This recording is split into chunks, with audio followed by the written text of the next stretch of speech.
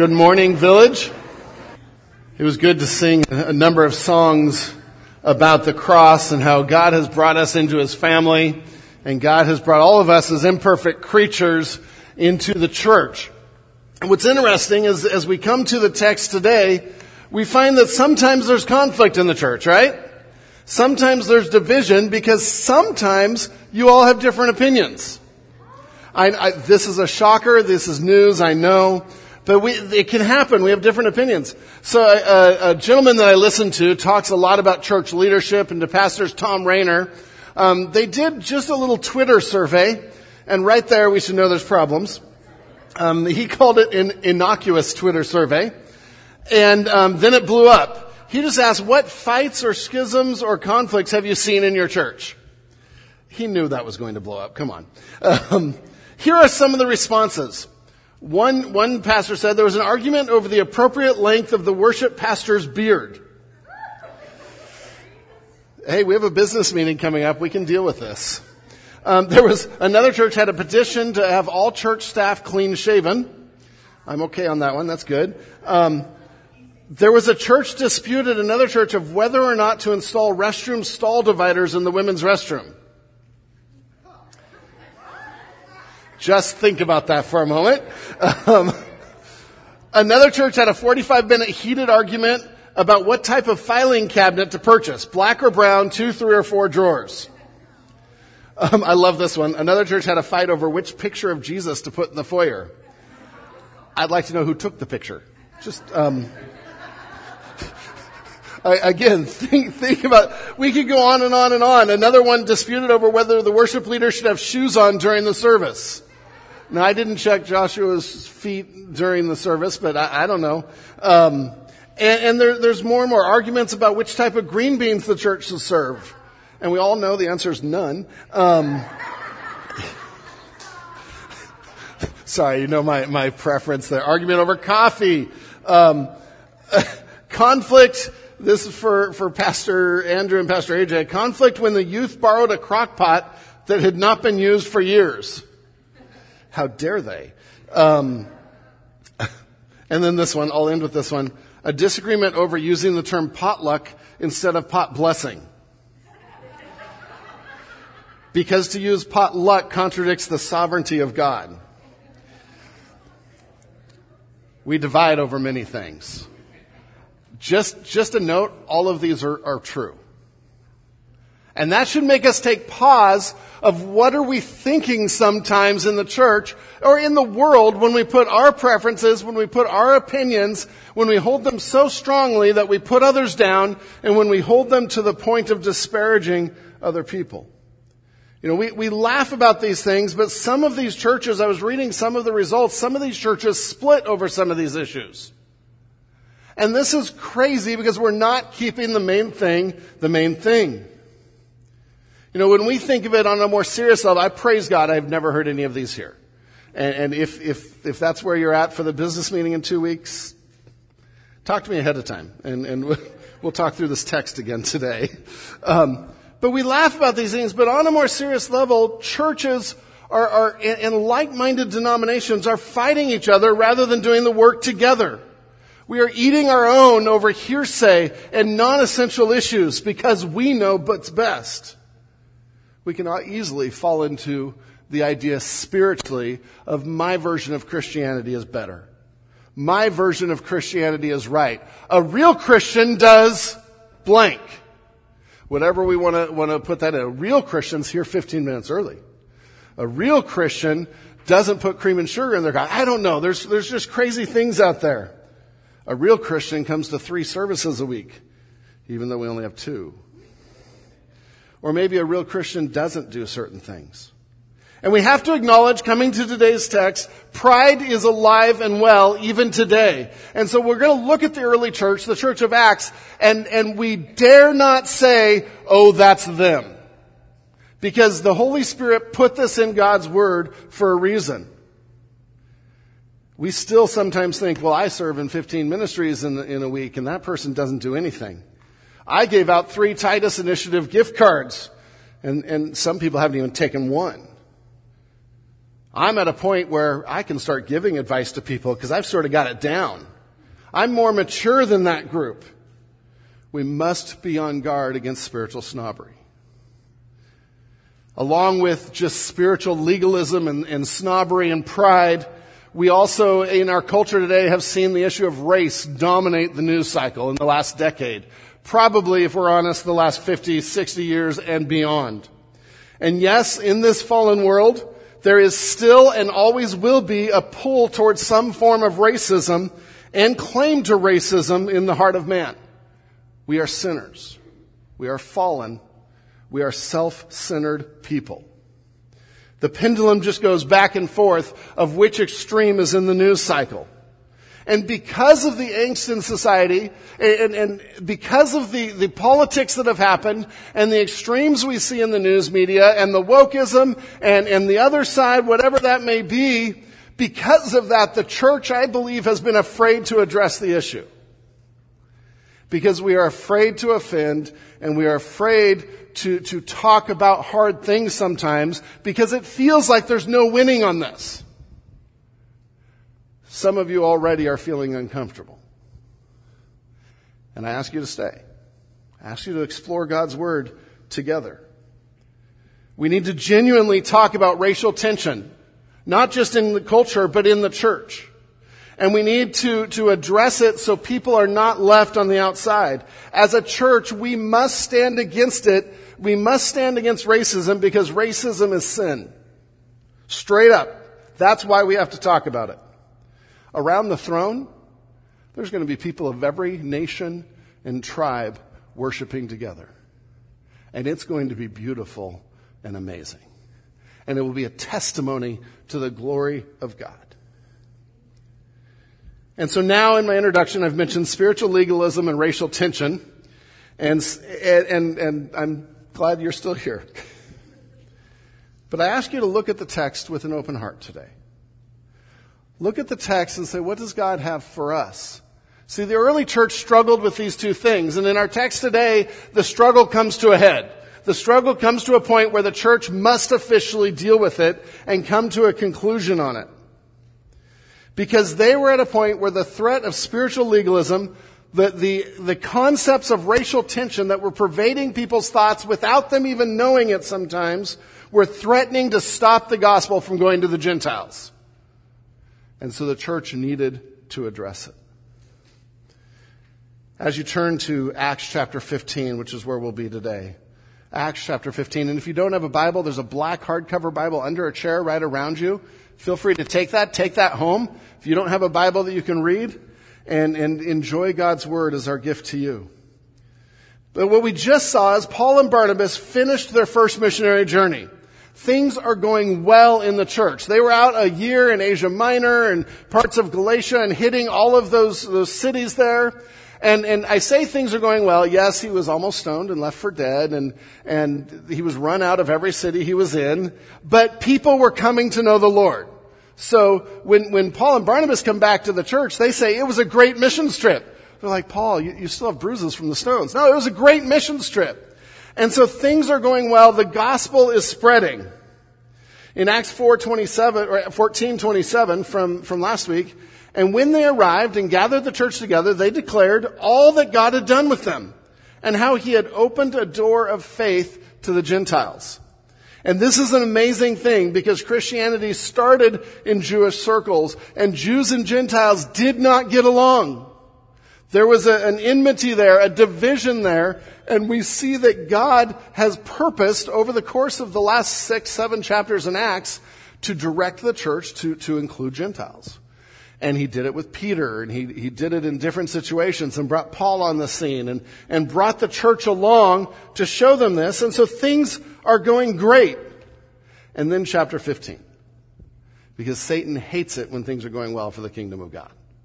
And so his next attack is let's stir up legalism, a feeling like I'm better spiritually, I'm more mature. Let's stir that up. and let's stir up some of the racial tensions that have to be there as this baby church is mixing people from different cultures, not just Jews and Gentiles, but then you add the Hellenist idea, the Greek ideas that are coming in. And this is a diverse, crazy diverse group of people that are coming together as a family of God.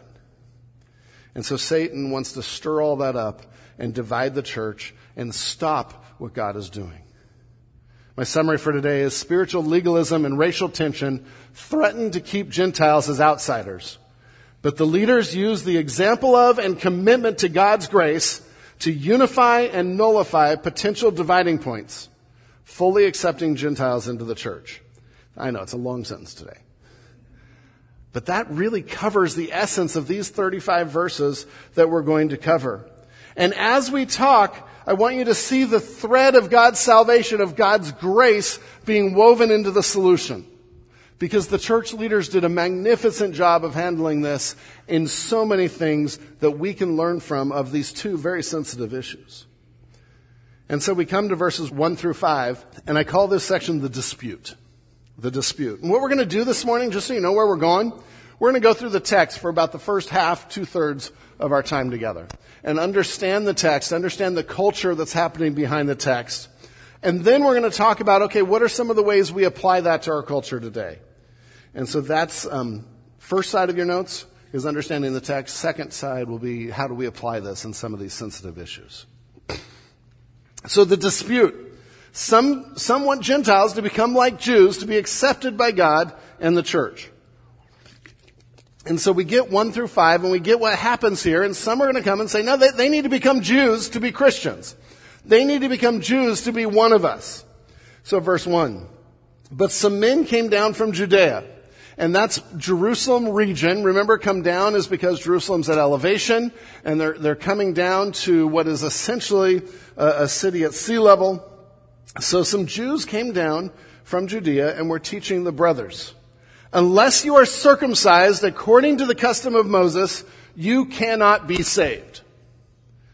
This is a strong statement, by the way. And so they're coming to a Gentile region and to Antioch there, which had become the hub of missions, had been the ones that sent out Paul and Barnabas. And they come and say, unless you become circumcised as adult men, and you can't be saved. And circumcision, we have to understand, circumcision was a mark to Jews of the covenant. And any baby boys that were born as Jews, on the 8th day they were circumcised. Anyone that became a Jew as an adult had to be circumcised. And it was considered a way to enter into the Old Testament covenant with God. And so unless you were circumcised, you were not a Jew and you were not in covenant with God. Okay, so you can understand where they're coming from, some of these people that their whole lives have been raised where that is essential to being God's people. And in fact, you can't be God's people without that happening. And so they come and they want full believers. I think we need to read some good intentions here. Even good intentions, bad execution. And we'll see that in a moment. But they want people to be fully God's people, but then they put on them some requirements that aren't appropriate. Some requirements that God hasn't put on them yet. The Holy Spirit hasn't put on them. Paul and Barnabas hasn't put on them. You have to be circumcised to be one of us. And so what's interesting here, and why I said bad execution, they came on their own around church leadership to give this message. So the undercurrent here is they believed so strongly in this that they didn't go through church leadership. Church leadership might say no. And understand they traveled 250 to 300 miles to get the church right, to correct people, to make sure their views were heard. And so while their hearts might have been good of including people and saying this is the way it should be, this is the way, at the same time their pride was saying my way's the way. My way's the way, and they hadn't considered what God's way was. And so you have two issues that come up with this. The first question I've already mentioned. How could Gentiles become members of the people of God without keeping the law given to the people of God? And so, like I said, this was the most important mark of Old Covenant. And how could they know it had been repealed? Well, maybe talk to Peter and talk about the sheet. We're going to get there. Maybe look at Jesus when he says, I have fulfilled the law, I have completed it. And so there are things that they missed in their understanding of the law. And so in essence, what they're doing is salvation comes if you believe in Jesus and are circumcised. If you believe in Jesus and become a Jew and become like me, which is why there's racial undertones in all this. You have the conflict between Jews and Gentiles. You have spiritually mature and spiritual newbies. And all of this is playing out in the early church. That divides churches. Goodness, if a file cabinet can divide a church, this can divide a church.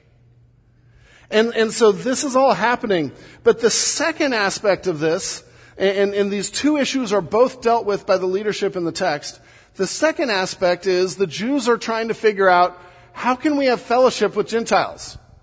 How can we be in the same church? How can we go to Taco Bell together? They're unclean. I can't be with them.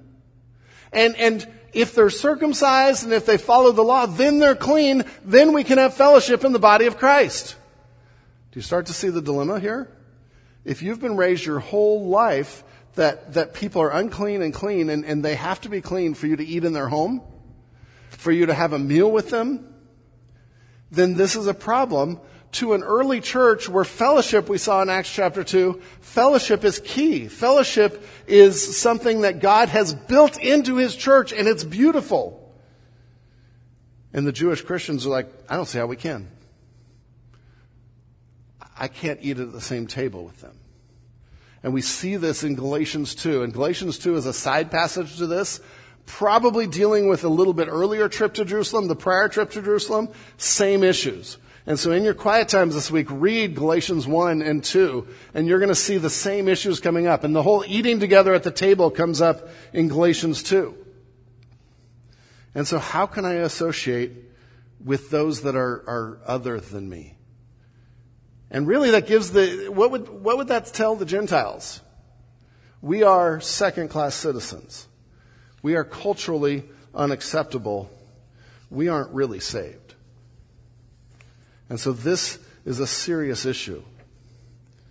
And so we see here a mix of legalism with some cultural dynamics, with some racial dynamics.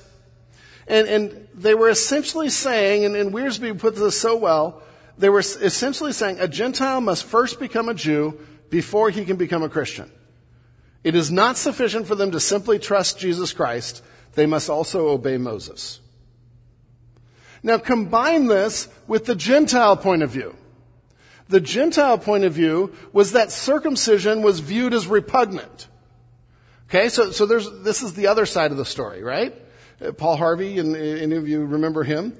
The Gentiles viewed circumcision as repugnant. Circumcision became the target of horror, contempt, scorn, and ridicule. In fact, Antiochus Epiphanes outlawed circumcision with the penalty of death. Mothers with their circumcised babies were killed. And so there was a cultural animosity on both sides. We have a problem. They have a problem as a church where you have two groups of people who have a view that they hold sacred or dear or strongly that is completely incompatible. Both sides were predisposed to be against the other's point of view. They were against each other's perspective, but now they're united in the family of God on an issue that was not essential to salvation. And so we're going to see as we explore the text that through openness and discussion and listening and asking what God's word requires, the leadership deals with it. Now I just want to throw something in before we go further. I think if we went around the room, all of us would be against overt racism. All of us would be against saying, I hate this group of people. But what we're dealing here is more subtle, more just racial division and some issues when I think and when I see the world through my perspective, and when I'm incapable of seeing it through someone else's perspective, I will always say my view is right and my view is better. And so this is more, one commentator said, ethnocentric behavior, where it may not be intentional, but it's there and something that we all do. And the other thing I want to say today, as we apply this and we get to application, this is more than race. This can be ageism, where we think, oh, they're boomers. Okay, boomer. And we put down those that are older. Or we can put down the youth as those immature, silly little people that don't know anything yet. And I've heard both of those in the church, guys. And it's the same issues of taking one group and saying we are better than another group. I've seen that at times with different places in life and different statuses in life and different income levels. And so we will be talking about racial tension today as we go through this, because that's what they were dealing with. Expand that to any time my group's better than yours. And that may be race, might be skin color, it might be age, it might be a whole number of things, what music we like, what music we listen to. But both sides here are struggling with it. So Paul and Barnabas in verse 2, because we better get past verse 1. And after Paul and Barnabas had no small dissension and debate with them, just so you know, that means a heated, long argument. Okay, so this is not like, oh, that's what you think, oh, that's nice, oh, that's what, no. They're going at it. So after Paul and Barnabas had no small dissension and debate with them, Paul and Barnabas and some of the others were appointed to go up to Jerusalem to the apostles and the elders about this question.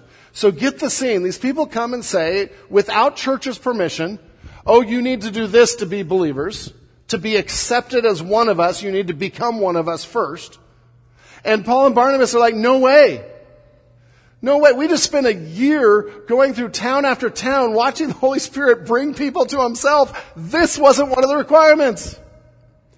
And there's this dissension there. And at some point, the church said, you know what, we're not resolving this here. Let's go to leadership. Let's take it to Jerusalem. And Jerusalem was still the leader of the church, the head of the church there. The apostles and now elders have been appointed there. And so Paul and Barnabas take it to the leadership to trust leadership's judgment.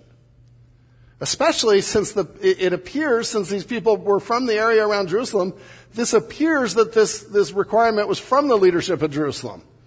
Paul and Barnabas are probably pretty sure it's not, but we got to clear this up. And so they go back. Verse 3. So being sent on their way by the church, they passed through both Phoenicia and Samaria, describing in detail the conversion of the Gentiles, and brought great joy to all the brothers. I love that verse. They're smart. As they're going, they go through churches, they meet with people and say, you know what God's doing among the Gentiles? And they're getting people excited about what God is doing. And people are rejoicing about these uncircumcised Gentiles who are Gentiles, now are believers.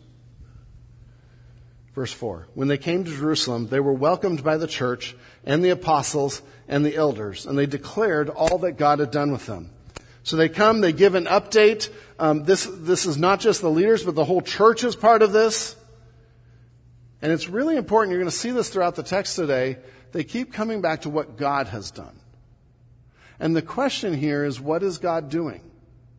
If God has done, this was the same question to Peter with the sheep. What God has made clean, how dare you call not clean? And so the issue here is, let's look at how God is working, what he has done, what his word says. And that's going to keep coming back up. Verse 5. But some believers who belonged to the party of the Pharisees rose up and said, it is necessary to circumcise them and to order them to keep the law of Moses. So, yeah, they just said circumcision. Actually, it's more than that. They need to keep the whole law. They need to be fully Jewish to be believers.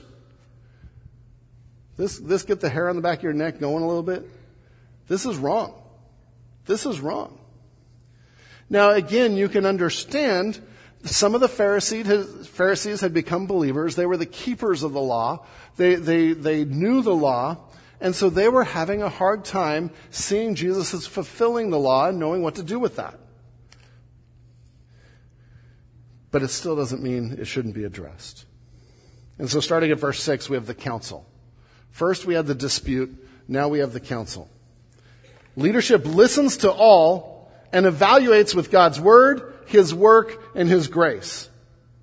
Leadership listens to all and evaluates with God's word, his work, and his grace. Verse 6 starts. The apostles and the elders were gathered together to consider the matter. So they came in an official capacity.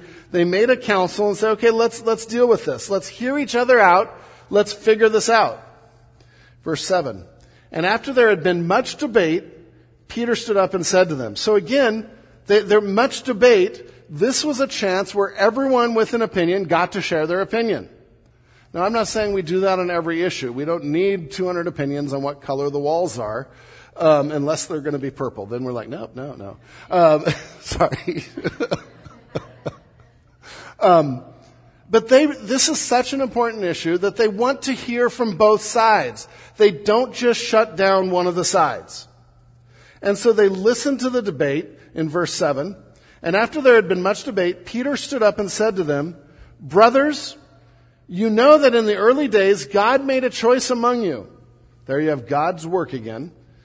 That by my mouth the Gentiles should hear the word of the gospel and believe. And so Peter here is actually going to say 4 things in the next few verses. The first one is, by the way, God chose me to reach the Gentiles. It wasn't man's idea. This was God's idea. And then we get to verse 8, and God who knows the heart bore witness to them by giving them the Holy Spirit just as he did with us. And so the end of 7, they believe God who knows the heart bore witness, gave them the Spirit. You get the second 2 things Peter brings up. The second one is they're Gentiles, but they genuinely believed. And don't take my word for it. The third thing he mentions is God's the one that validated that with the Holy Spirit. So his argument is, talk to God. He's done this.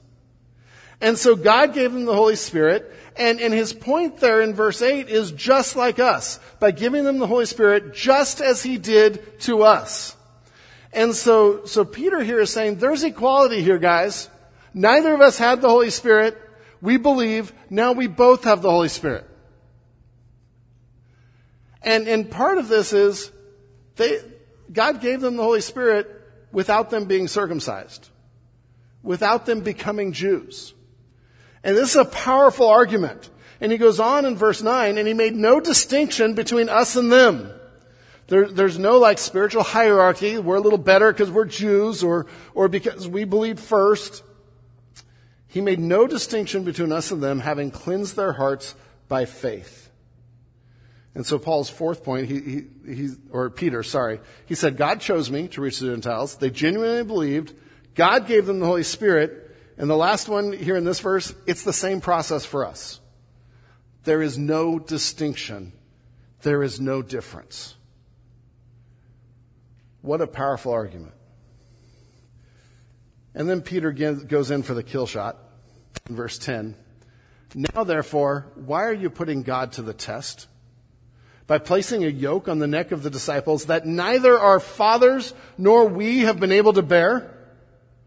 And so he challenges them, why are you challenging God's acceptance? If God accepted them, why aren't you?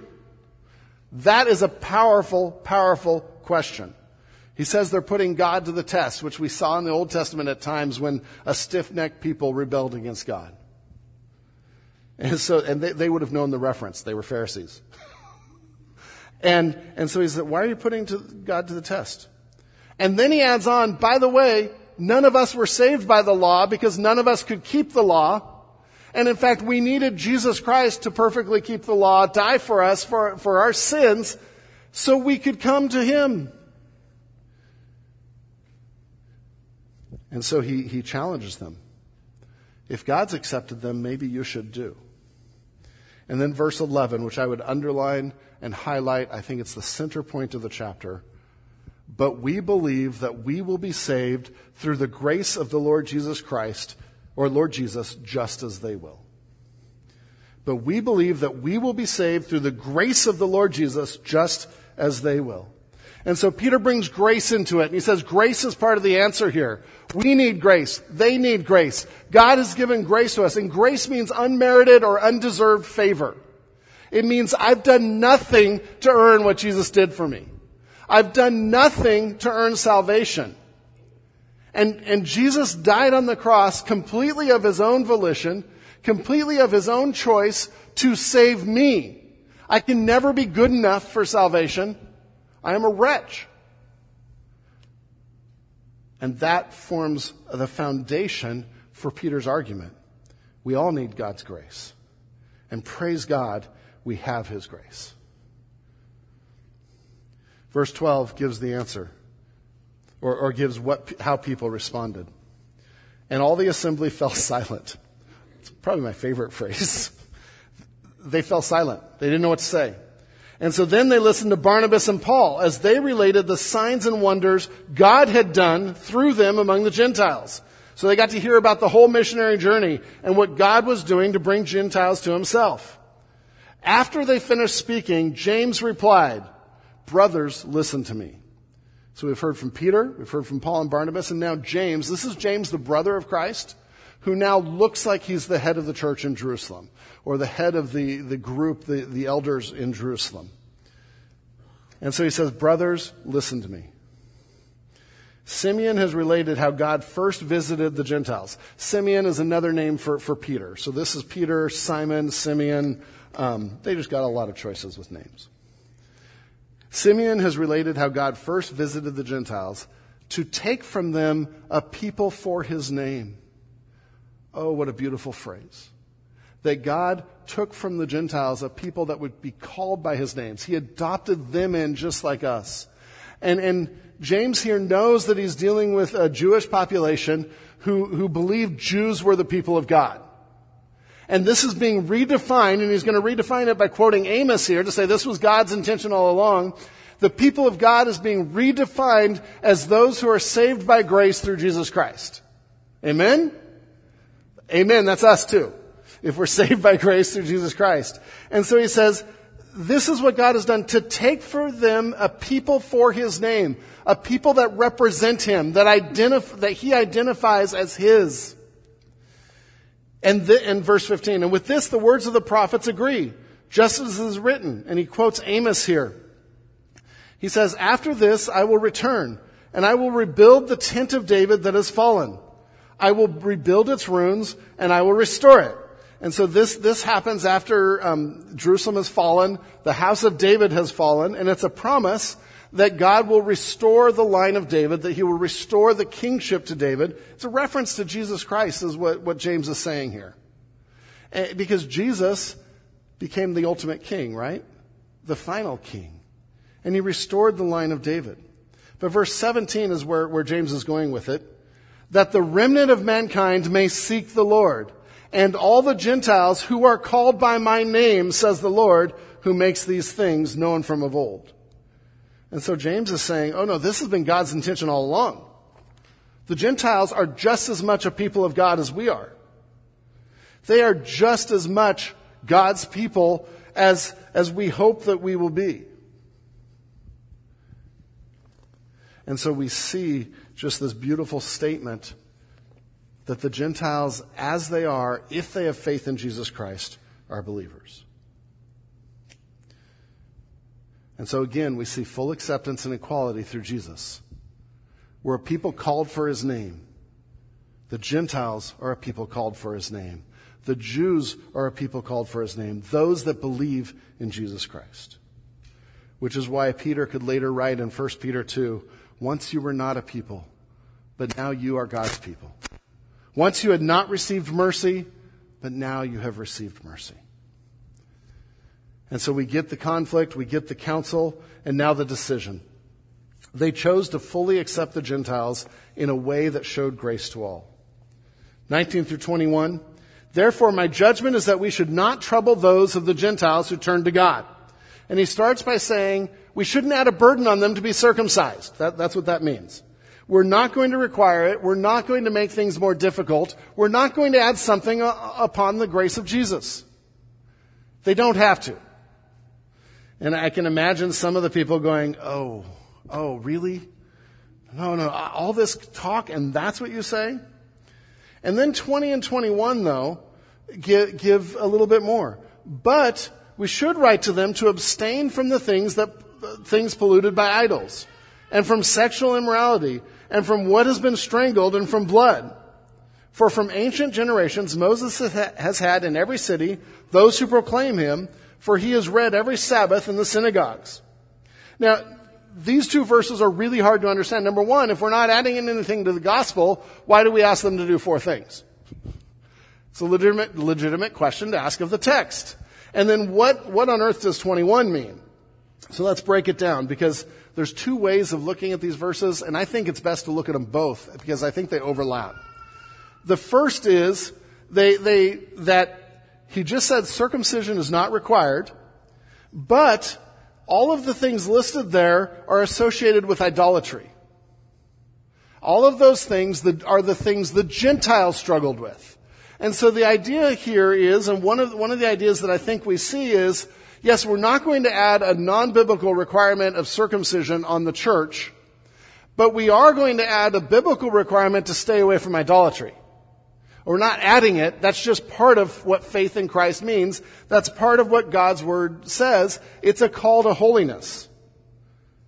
And so abstain from things polluted by idols or offered in the worship of idols. Don't touch them.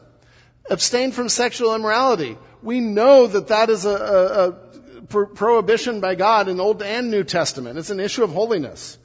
Abstain from what has been strangled and from blood.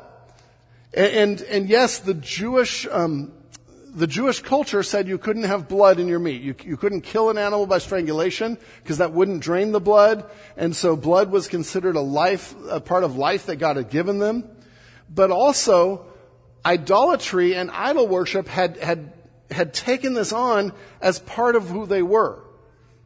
And so, like Origen, one of the early church fathers, said, as to things strangled, we are forbidden by Scripture to partake of them because blood is still in them. And blood, especially the odor arising from blood, is said to be the food of demons. Perhaps then, if we were to eat of strangled animals, we might have such spirits feeding along with us. And what he's saying there is, this is part of the practice of worshiping a demon. This is part of the practice of idolatry, so stay away from it. This is good, this is right before God to worship Him alone. The other reason for this is these are the primary issues that would have kept people from table fellowship together. These things the Jewish culture found repugnant. And what's interesting is James is saying you don't have to be circumcised. That's an undue burden on you, but you do have to be considerate about your fellow Christians. And if there's things that are repugnant to your fellow Christians, don't do them. This is Romans 14. This is 1 Corinthians 8, 9, and 10.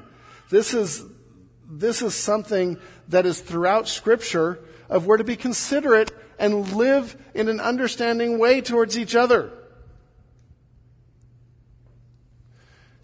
And so what we have here is the legalism and the racial tension is not a one-way street. He's saying there's things on both sides you can do better. There's things on both sides you can do to show grace to each other. And so he says, no, you don't have to be circumcised. That's not biblical. But you do have to live in understanding and in grace towards your brother or sister in Christ. These would have hindered fellowship. Verse 21, by the way, the argument appears to be these are things that are still taught in the synagogue today. And those Jewish Christians that are still trying to hold to their faith and to some of the Jewish culture, they're still being taught that these are repugnant. And so don't stir that pot. Don't go there. Show consideration by putting others before yourself. Then we get to point number 4, the grace-filled letter. The church accepted and unified in the decision to bring Gentiles into the church on God's terms rather than man's. The church accepted and unified in the decision to be Gentiles into the church on God's terms rather than man's. It's interesting, just listening to this. One of the things you're not going to see is a lot of argument after the decision is made. It looks like everyone just said, okay, we talked about it, we decided, we're going to trust the apostles and the elders. Then it seemed good to the apostles and the elders with the whole church to choose men from among them and send them to Antioch with Paul and Barnabas. They sent Judas called Barsabbas and Silas, leading men among the brothers. They sent good men to go along and share the letter. With the following letter. The brothers, both with the apostles and the elders, to the brothers who are of the Gentiles in Antioch. I had underlined to the brothers of Antioch. Right from the start, he's saying, we're family. You're accepted. We're family. That's very intentional, I believe. To the brothers who are of the Gentiles in Antioch and Syria and Cilicia. That's all in the same area. Greetings. Since we have heard that some persons have gone out from us and troubled you with words, unsettling your minds, although we gave them no instructions. He's like, by the way, those weren't commands from us. Although we gave them no instructions, it has seemed good to us, having come to one accord, to choose men and send them to you with our beloved Barnabas and Paul, men who have risked their lives for the name of our Lord Jesus Christ. We have therefore sent Judas and Silas, who themselves will tell you the same things by word of mouth. They're going to explain it. For it has seemed good to the Holy Spirit and to us to lay on you no greater burden than these requirements, that you abstain from what has been sacrificed to idols, and from blood, and what has been strangled, and from sexual immorality. If you keep yourselves from these, you will do well. Farewell. So he's like, we're not adding the burden of circumcision, but it would be in your best interest to do these things, or to not do these things. And the response was great. So when they were sent off, they went to Antioch. Having gathered the congregation together, they delivered the letter. And when they had read it, they rejoiced because of its encouragement. And it goes on to talk about that it was accepted well. This was a crisis point in the early church, where legalism and cultural tension and racial tension could have divided the church, could have stopped the gospel. But as our title for the series, the gospel's unquenchable. Holy Spirit isn't going to let anything stop the gospel. So how do we apply these two things? And on the back page, I just have some bullet points. And I don't want to spend a long time on these, but just sort of put them out there to think about. How do we overcome these things? And grace is the key. Being people of grace is the key. People that understand the grace that's been given to us, the depth of that, and then people that can then share that with others and horizontally treat others with that same grace. And we start with legalism. A real Christian does this, or a real Christian doesn't do this. Grace fights spiritual legalism because we realize we are to give grace in the very same way we have received grace. We realize we're to give grace in the same way we've received grace. And so just some of the bullet points there, some ideas, and some of these are from some of the authors, and I took them because they were so good. First, as people under grace, we are not to make non-biblical requirements of others. As people under grace, we are not to make non-biblical requirements of others. So the question we ask is this a moral issue in the Bible?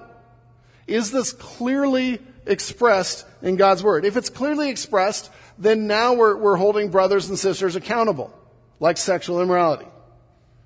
But what about those gray areas? What about those things that aren't clearly expressed? We've got to be careful. You know, I remember growing up, the church felt like playing with playing cards was a sin, or going to movies was a sin, and there was a lot of reasons for that. But now that has changed because those are not clearly expressed in Scripture, but staying away of certain kinds of activities of those, and certain immoral activities of those are there. You know, we have all kinds of issues in the church, right? We have child rearing techniques. We could have a seminar on that and divide this church really fast. Vax or no vax? How should the church be run? Musical preferences. What kind of car can you get and still be a good Christian? And if you love family, you'll drive a minivan. Which, sorry, I guess I don't love my family. I do. They're here. And we joke about these things, but we can add all of these non-biblical requirements on each other to view them as spiritual. And it's wrong. We're adding to the gospel. One author said, extra biblical restrictions take their toll. Perhaps even more serious, they block the proclamation of God's grace. And so, as people under grace, we don't make those requirements. And that sort of goes with the first issue that we saw with the people coming and requiring circumcision. They're making non-biblical requirements. The second issue is because we are under grace, we gladly restrict our freedom for the sake of others. This was the request of the Gentiles. Don't do those things because you want to show grace to others. We gladly restrict our freedom for the sake of others. Grace puts others first. Grace doesn't grasp for ourselves what we deserve or our rights. It gives other people that undeserved favor, that unmerited favor. And so this is why Paul said questions we should ask are like, does this cause my brother to stumble? If so, I'll gladly restrict my freedom for the sake of others. Third point to combat spiritual legalism, which just sort of brings it all together, because both of these things come from pride. Both of these things come from too high of a view of ourselves. So the third bullet point, give grace to a brother or sister being sanctified. So are you. Give grace to a brother or sister being sanctified. You're being sanctified too. Even if there are sin issues, we're not to despise and look down on each other. We lovingly and gently come alongside. But what I find helpful sometimes is to look at the trajectory of someone's life. Is God changing them? Which, by the way, the Holy Spirit is who brings sanctification, not you or I. So is God changing them? Can I show them grace? But more than that, this is the log and the speck idea. We need to look at our own need for sanctification first. Is there a log in my eye? And I'm looking down on someone and thinking they're spiritually less mature because of the speck? But for the grace of God go I. And so God has given you grace. God has given them grace. Can you? Even if they offend you? Even if they have more immature beliefs than you? One of the things I often hear throughout my years of ministry is, I can't be in that group because I'm more mature than them. Or they're immature. I hear that over and over. Every time I hear that, I know it's a lie. Every time I hear that, I know it's a deception from Satan. Because the very statement itself is an immature statement. I mean, let's think of the logic of it. But Satan will use that to try to divide us and keep us from showing grace to each other. The last point, racial tension. I'm trying to get through in time. Like I said, this is hard to talk about. No matter your race sitting here today, and we have a variety of different skin colors and races, no matter your race, our minds will naturally jump to how the other side has abused the discussion. And you will find legitimate cases where the other side has abused the discussion. Don't let that stop us from seeking holy lives and seeking what God's Word says about this. We must have this discussion. Grace fights racial tension because we realize not one of us deserves God's love or salvation. We are equally sinners and equally covered by God's grace. You often hear me, and it's going to come up in one of the points, that we're equal at the foot of the cross. And that's the foundation here. That's where grace comes in. And again, think race, think age, think denomination, think culture, think any groupings that we look down on or we separate by. You know, one of the things, just a side note, I love that chapter 15 is here and the church had to deal with racial tension. Because that means they were reaching the world. If they didn't have this chapter, if they didn't have to deal with this, then we wouldn't be here because the Gentiles were never reached. And so this is a good thing they're having this discussion. So how is grace the answer to racial tension? And just a side note, as long as the church has imperfect people, there will be racial tension. Either overt or subtle, because it's an expression of pride and self-centeredness. Anyone here completely get rid of pride and self-centeredness yet? Yeah. That's why we have this discussion. So how is grace the answer? Or point number 1. Grace sees people through God's eyes as equal. When God looks at us, He says every one of us is made in His image. Every one of us, He has extended the offer of grace to. Every one of us.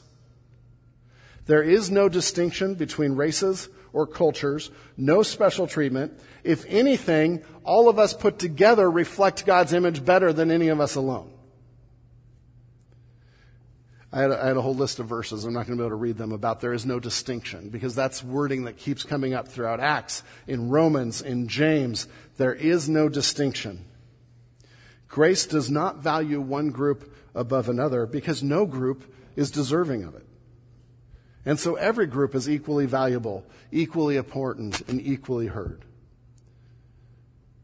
And so if we're to put this into practice, when I see someone, I should see someone made in God's image that needs Jesus. If I'm going down the street and if I see someone in Muslim garb, my first thought shouldn't be, oh great, here we go. My point should be in my head, that person needs Jesus. How can I love them? How can I bring them into the kingdom? If I see someone different from me, if I see someone driving different than me, and my first thought is, stupid blank driver, and fill in whatever you want there. And that could be race, that could be age, that could be gender. I am saying that about someone made in the image of God. And that is sin. Think about that. When we disparage people, when we put groups down, we are putting down people that God made in His image.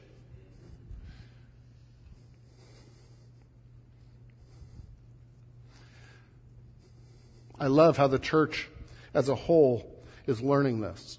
And even theological conferences, it used to be that only people from churches in North America would come to them, because the other churches were newer and less than. And now we're seeing leaders from churches in Africa and leaders in churches from South America and North America and even Europe, a little bit, Europe, all coming together because all have something to say doctrinally. All are valuable. And so we need to start seeing people through God's eyes as equal, as made in His image. Second bullet point, the fact that we all need grace, and I've sort of already talked about this one, the fact we all need grace puts us all on equal footing at the foot of the cross. We are all saved by grace alone. And we sing the song Amazing Grace, and it says, saved a wretch like me. One of our other songs this morning said, a wretch like me. Yeah, we all need grace. It's really hard when I realize that I'm a wretch to get mad at someone else for being a wretch. See, when I think too highly of myself, that's where racial tension comes into play. No one is better than. No group is better than. Just write in your notes Romans 3:21-23 and read that, because it specifically talks about that. I'm going to go just a little bit longer. We show grace as we genuinely listen to each other. We show grace as we genuinely listen to each other. This is the example of Acts 15. And the council, they heard from all sides. They genuinely listened to each other. Their solution attempted to address the concerns of all involved. And if we are to overcome racial tension, if we are to be a people of grace, even if we disagree with someone, even if that's not our experience, we should listen. We should listen to their experiences. We should listen to their perspectives. I can remember a year ago, we were going through all of the police issues and with all of the legal issues and all the racial tension that was happening and the riots. And my stepfather-in-law was over, and we were having him, and he's black, and we love him. And so because of that relationship and love, we sat down and I said, how is this for you? What's been your experience? And he went on and for the next 20 minutes shared what his experience was like. And it was really fascinating to hear, because I love him. And you know what? Then he asked me what my experience was watching all this and how it felt for me. And I was able to share. What if we could do that in the church? What if we could actually be like brothers and sisters and listen to each other and have hard conversations? Instead of saying, oh, that's not true, or that doesn't exist. We might not know everything. I actually think it's sort of fun to explore each other's differences and cultural backgrounds. It's beautiful. I mean, imagine if you're in a family and you have 3 kids, and this didn't happen with my kids, so don't go there. imagine if you have 3 kids and they all go to the same school and 2 of them come home and they're like, school was great today. And then the third one comes home and says, school was horrible today. I was bullied. People were mean to me. Now, do we say, well, actually, that's not what your sibling said, so that must not be true? Or as parents that love our kids, do we sit and say, tell me about it? Tell me about it. And we know that they're going to have their perspective on it. But we need to listen and show grace in that way. It's what the early church did, even though we think that the Judaizers were ridiculously wrong. They heard them out. And in part of their instruction, they asked the Gentiles to show grace to them as well. And that leads to the fourth bullet point. If we're to work on racial tension, all parties need to show grace by showing preference for one another. Grace means undeserved favor, unearned favor or preference. And so all parties, no matter which side you feel you're on racial tension, all parties are to show preference to the other. As Philippians 2 says, to count others more important than yourselves. And so the instruction here is we're not going to require circumcision. No, that's not showing preference to the Gentiles. To the Gentiles, live in a thoughtful way to your Jewish brothers and sisters. All were asked to show grace to the other. Unearned favor. And it was right. And so we need to be sensitive to where each other is at. Find ways to include, bridge the gap. Things like verse 23 where he says brothers and reaffirms the family responsibility. All parties show grace by showing preference for the other. And finally, the last bullet point, we put grace on display when we minister alongside people or groups different from us. And again, not just race. That's where culture has gone with it. But age and different groupings. I love when we come together for things like Project Touch and Awana and some of the other things, when I look out and there are all ages participating. Living Nativity. And we have little kids playing and screaming through town, and we have those that are not little kids sitting and fellowshipping together. It's beautiful. It's beautiful when we bridge those boundaries of age. When we bridge those boundaries of skin color, when we bridge those boundaries of culture, then we are showing a lost world what grace looks like. I know we've taken a little longer on Acts 15, but it's because I think it is so vital for us to get as a church and to stand as a people of grace and against spiritual legalism, against racism, against racial tension, against division of any groups, and say we are family because of God's grace. Which is why we're ending today with the Lord's Supper. This is a symbol of God's grace, right? It's a symbol of His death on the cross, the bread representing His body that was given, the juice representing His blood that was given on our behalf for forgiveness of sins. And sometimes we call it communing, because we take it together. The Lord's Supper isn't something we take in private at home alone. It's something we take as brothers and sisters in Christ because we are proclaiming unity. Jews and Gentiles, together, doing the same thing. Young and old, all different skin colors, all different cultures. Because what we're proclaiming here is we are all under God's grace. And we are all equal under God's grace. And so we worship Him, not our own preferences. We worship God. And so we'll hand out the elements, and then we'll eat together, remembering what God has done. Lord God, we worship You together by doing this. I pray that You would help us to just combat any areas where we have spiritual pride, we have spiritual legalism, where we think we're better than others spiritually. Lord, I pray that You would reveal any areas where we are excluding different groups and different people, Lord, and help us to work to be a body, one family of Yours. In Your precious name, God. Amen.